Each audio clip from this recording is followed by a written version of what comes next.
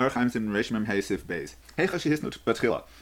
the Jewish and non-Jewish partners originally made an agreement whereby the non-Jew would get the profits from Shabbos and the Jew would get profits from Sunday, or the rest of the days would be divided equally. If afterwards they decided to divide everything equally, then that's okay. When they didn't make an agreement to begin with, the remedy is that the seller should give them the money back for the land, or they should sell it to someone else, and then go once again and purchase it as a partnership, and they should make the condition at the time of the acquisition. And if they were partners in a store and they didn't make a condition, each one should go back and give his portion, and they should nullify the partnership, and then they should go and make the partnership again, and make the condition from the start. And if they accepted land to do activity there in partnership, then they should nullify the partnership and forgive one another. Afterwards they should remake the partnership and make the condition from the get-go. Says the Rama, if one wants to rent to a Gentile his portion on Shabbos, or to arrange some kind of profit share, Shari is permissible, as we explained above in the previous chapter regarding taxes and minting coins, that's permissible. And how much more so here that's permissible as a partnership with a Gentile. A Jew is allowed to give a Gentile money to do business with, and even though the Gentile is doing business with him on Shabbos, he can still split all the profits, because this activity is not incumbent upon the Jew to do it, such that we should say that the Gentile is acting on behalf of the Jew. Also, the business is not clear whose business it is. It's only in such a case where the Gentile is doing business alone with the money. But if each person is doing his own business on his day, and the Jew needs to work on a certain day to offset what the Gentile is doing on Shabbos, then it's forbidden. And a Jew that has a collateral from a non-Jew, see further. A Jew can give merchandise to a Gentile to sell if he arranged a certain amount for him, as long as he doesn't say to him, sell it on Shabbos. If a Jew took an oven as a collateral from a Gentile,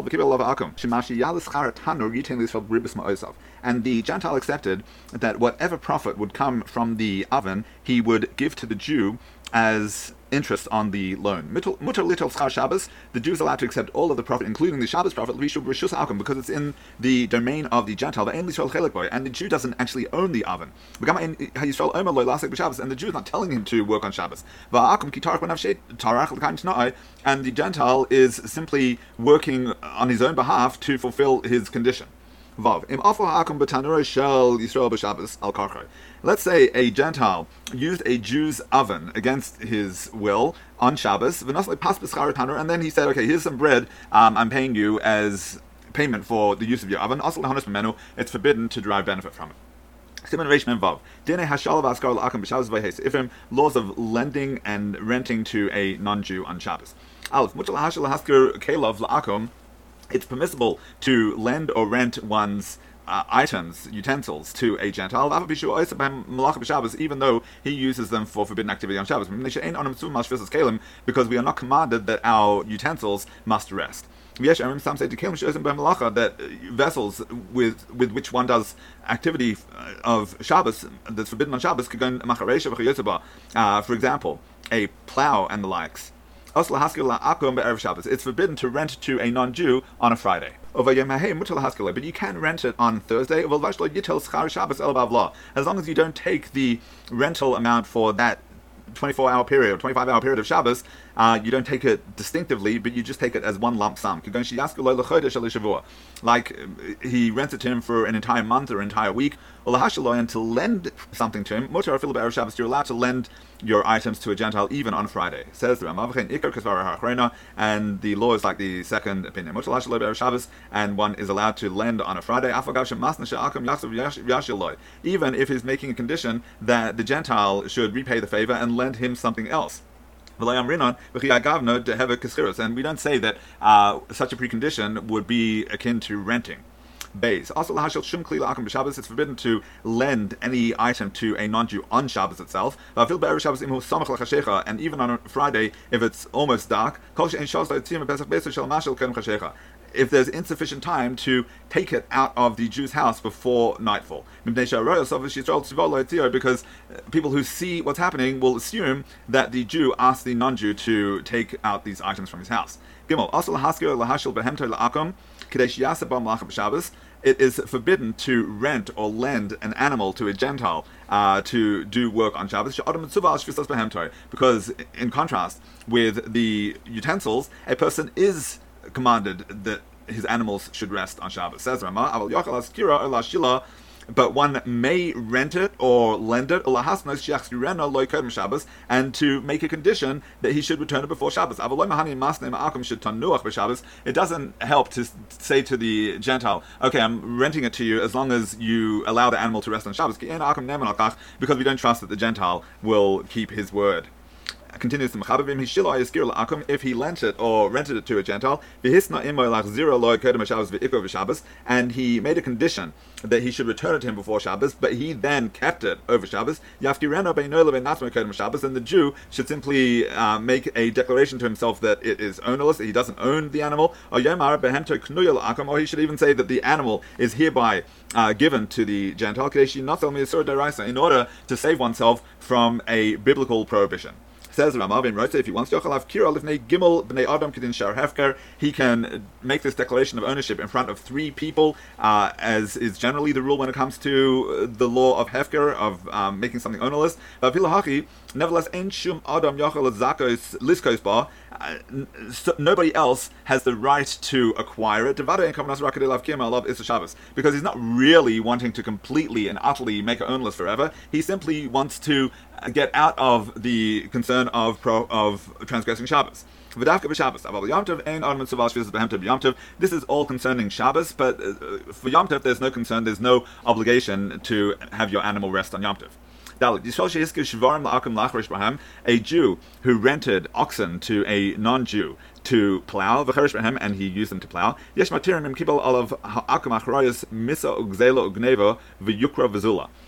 are those that permit, if the Gentile accepted responsibility over these animals, should they die or be stolen or appreciate or depreciate in price. Some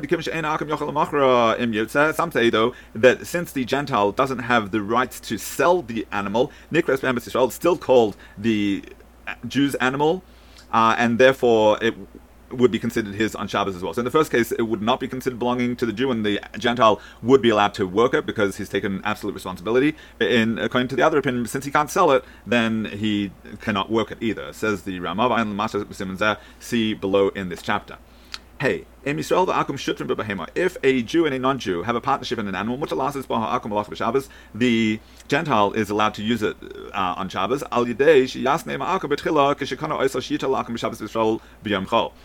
How do they do it? They need to make a condition at the get-go, when they purchase it, that the Gentile should have the rights to Shabbos and the Jew should have the rights on a weekday. But if they didn't make a condition from the beginning, it's forbidden, even if they made a condition later. If you gave it on a loan to a Gentile with a complete loan, that he would have the right to sell it, should he so wish, even without the Jew's permission. And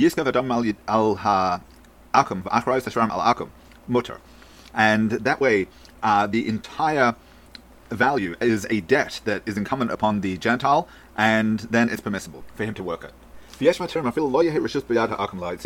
And some permit it, even if he was not given the permission to sell it. How do you do it? You give a certain amount of money as a loan to the non-Jew, and the non-Jew then uses the animal as a security, or he should give him an actual collateral of the animal, as long as he doesn't say from now.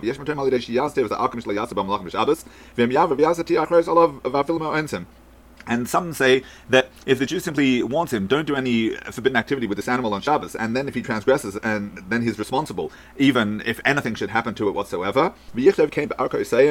And you also write it up in a non-Jewish secular arrangement. Now, if he goes and does malacha with it on Shabbos, it's not the Jew's animal, because the Gentile has accepted responsibility for should anything happen to it. Says the Ramah, all of these heterim are the halacha, and you can choose whichever one you want. And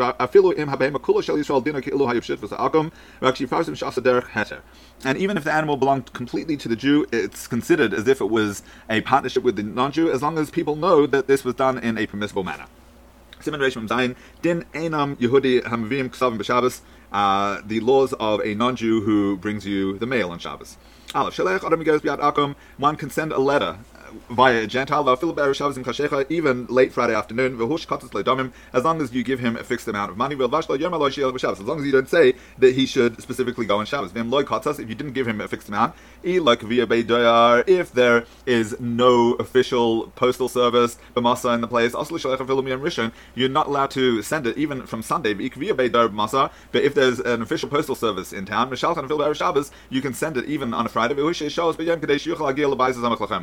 as long as there's sufficient time during the day that the mail can reach the outermost house of the city. Says the Ramah, some permit even if there wasn't a fixed value set, and even if there's no official postal service in town, as long as you sent the mail on a Thursday or earlier in the week. And one can rely upon them if necessary. If he arranged that he should give him his payment, even though he didn't specify how much he would give him, it has the same law as someone who gave a fixed amount. Because now the Gentile has taken responsibility for this envelope and he's working for himself. But if you didn't make an agreement,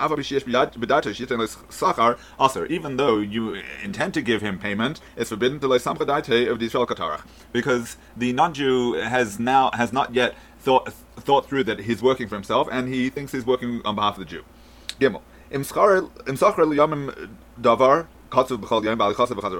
Let's say he hired the non-Jew to do the job a certain amount for each day, going and coming. But he is not concerned when he will go. If it's on a Friday, also it's forbidden. Because when he goes out on Shabbos, it appears that was the arrangement. If the non-Jew is taking the letters for free, even if he gave it to him on Friday, it's permissible.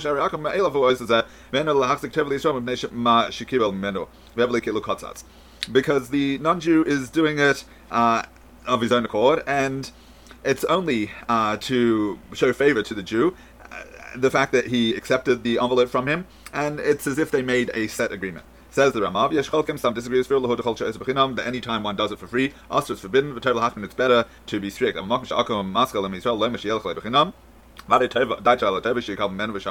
a place where the Gentile starts the conversation with the Jew to say that he will take it for free, he really intends to get some favor from the Jew, and it's permissible. If the Gentile is going of his own accord to another place and the Jew sends a letter with him, it's permissible in any situation. If one has a Gentile employee for the year or more, you can't send him on Friday with a letter. Says the Ramah, if you only hired him for the purposes of doing the mail, some say it's permissible, as was explained above. Siman Reish Mem Ches Din Hamaflik B'Sfin V'Ohelach B'Shiyar B'Shabbos V'Dalas. If one who takes a ship or a caravan on Shabbos, Aleph Mutal Havlik B'Sfin V'Ohelach B'Shabbos, it's permissible to join a ship, a boat, even on a Friday, if you're off to do a mitzvah. And one should make an arrangement that it stops. If afterwards the ship doesn't stop, one needn't be concerned. But if it's for a permissible, optional journey, then one may not go on a ship less than 3 days before Shabbos. Says the Ramah, but prior to 3 days is permissible. Even with a ship that is drawn by animals, even if the water doesn't have is not 10 tefachim deep, and even in a situation that the Jew may afterwards have to do malacha on Shabbos to drag the ship. Continues the Mechavim if it's a short journey, like Tzor to Tzidon, that it's only a journey of 1 day. One may leave on Friday morning because it's possible to reach the destination before Shabbos. And in those places where the custom is not to travel at all on a Friday, even a short journey, one should not travel. That which we may not take a journey in a boat less than 3 days before Shabbos. The reason is for Shabbos pleasure. Because the first 3 days of a journey are filled with suffering and chaos. That's only those who take a journey in salt water seas. But in rivers, there's no suffering for those journeying in them. Therefore, you can take a journey in rivers even on a Friday. As long as we don't know that they don't have a depth of less than 10 tvachim. If we know that from the bottom of the ship to the ground at the bottom of the river there's less than 10 tvachim, also it's forbidden, it says the Ramah, to leave the outer boundaries of the city. Continues the Mechavim, because we are bound by the outer limits of the couple of thousand amas outside the city. It says the Ramah, also a boat that a Jew will come to do malacha on Shabbos, is forbidden to enter it 3 days before Shabbos, even if it's flowing waters and above the 10 tvachim. But there's no prohibition in that the animals are drawing the ship at the edge of the river. And it's not like going in a carriage, which is forbidden. Gimel. Where it is permissible to journey on a Friday. If you entered the boat on a Friday and that became your new place for Shabbos, even though it is starting its journey on Shabbos, it's permissible as long as you don't leave the boat once you've established that as your Shabbos home. Says the Ramav, even if you did leave the ship, it's still permissible. Once you've already established that as your Shabbos place, it's permissible to leave it and come back to it, because that is the place of your journey. Some make kiddush on the boat and then go back to their homes and stay the night, and the next day they come back onto the boat and depart on the journey. That's what they do in some places, and one shouldn't protest. One who is joining a caravan into the wilderness. And everyone knows that they will need to desecrate Shabbos. Because of the danger, they can't just wait in the wilderness on Shabbos by themselves. So 3 days before Shabbos it's forbidden to go out onto such a journey. But Sunday, Monday, Tuesday it's permissible to go. And afterwards, if some dangerous situation should arise and they will need to desecrate Shabbos because of koach nefesh, it's permissible. No desecration of Shabbos for Israel, one who is making aliyah to Israel. If a caravan came even on a Friday, since it's a mitzvah matter, he is allowed to join the caravan. And he should make an arrangement that they should wait on Shabbos. Once they're now in the desert, they don't want to wait with him. Even though it's outside the boundaries of the city, he's still allowed to continue the journey with them because of pekuach nefesh. And once you've entered a city on Shabbos, you can walk throughout that city. Even if they left him outside the city and he wants to enter the city, it's permissible. To give him the since he went out for the purposes of a mitzvah, he has 2,000 arms in every direction. Says the Ramah, that any situation where a person is going for business or to see his friend, it's all considered a mitzvah and it's not considered going just optionally. It's only when he's just going to travel. Therefore, in some places they were lenient to that they do take boat rides and join caravans within 3 days of Shabbos because they make everything into a mitzvah because they have what to rely upon. Laws connected to Erev Shabbos Vaydal Tzifim. One shouldn't walk more than 3 passes on Friday in order that you should be able to reach your home with the day still long, and you'll be able to prepare for the needs of the Shabbos meals. Whether you're going to other people's homes or to your own home, that's when you're in a settled area, in a place that you can prepare the needs of Shabbos. But if in the place where he is, it's not possible for him to prepare the needs of Shabbos, or it's not a secure place of settlement, he can go many parsos. If he sent a message that he is going there for Shabbos, he can go many parsos in any situation. It's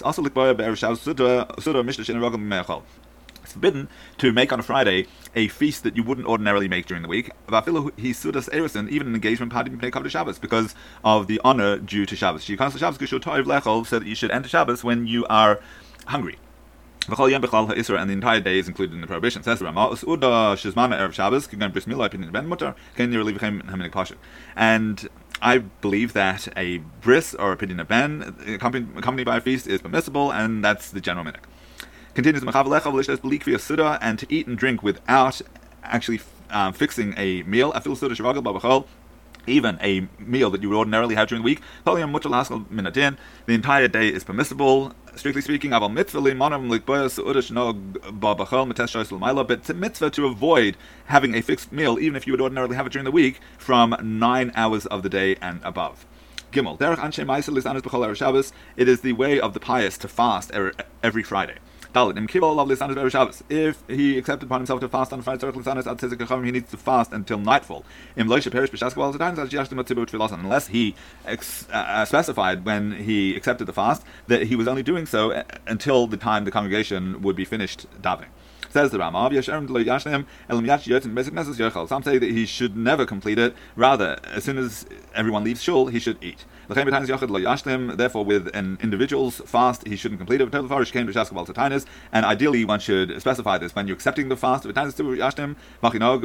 comes to a public fast, we do complete it, and that's the custom. Continues, if it's a fast that one is making for a bad dream, then you do need to fast until nightfall.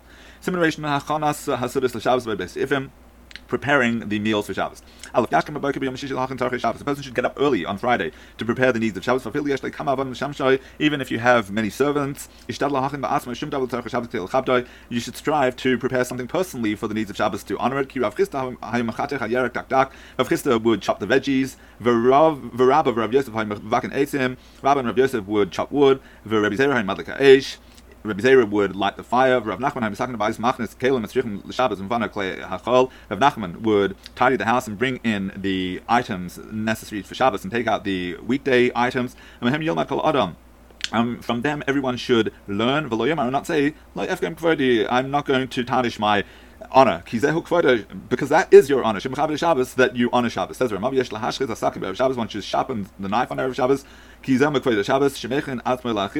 because that's part of the honor of Shabbos, that he is preparing himself for eating.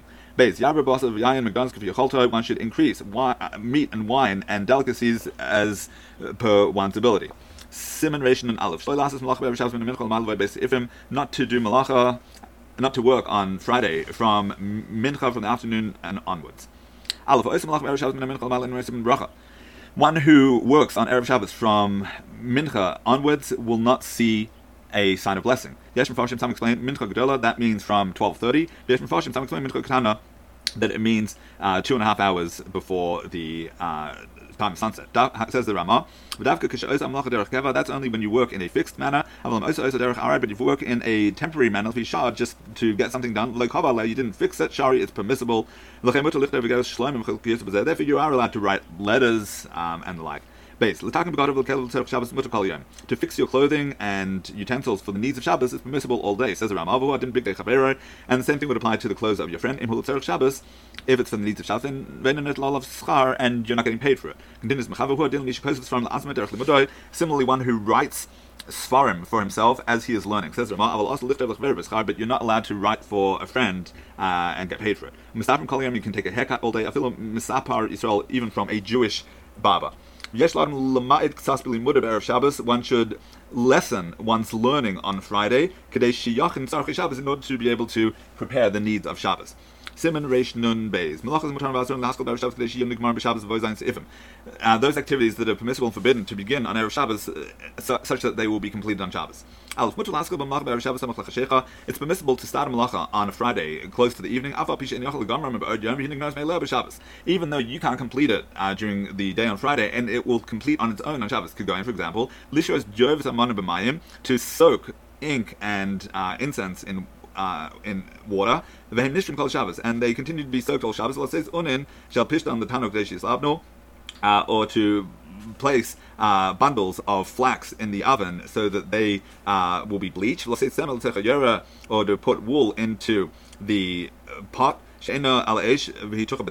which is not on the fire and it's sitting in the lime. If it's on the fire, it's forbidden because you might stoke the coals. And even if it's not on the fire, but it's not sitting in the lime, it's forbidden because you might stir it with a spoon. And one who stirs a pot, even if it's not on the fire, is liable for cooking. And you're allowed to spread out nets for animals and birds and fish, which will catch the animals on Shabbos. One is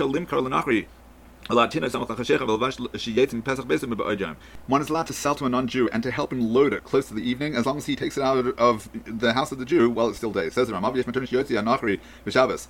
some permit the non-Jew to even take it out of the house of the Jew on Shabbos. If the Jew designated a place where the merchandise belongs to the non-Jew in his house while it's still Friday, but one should be strict about this. And see further.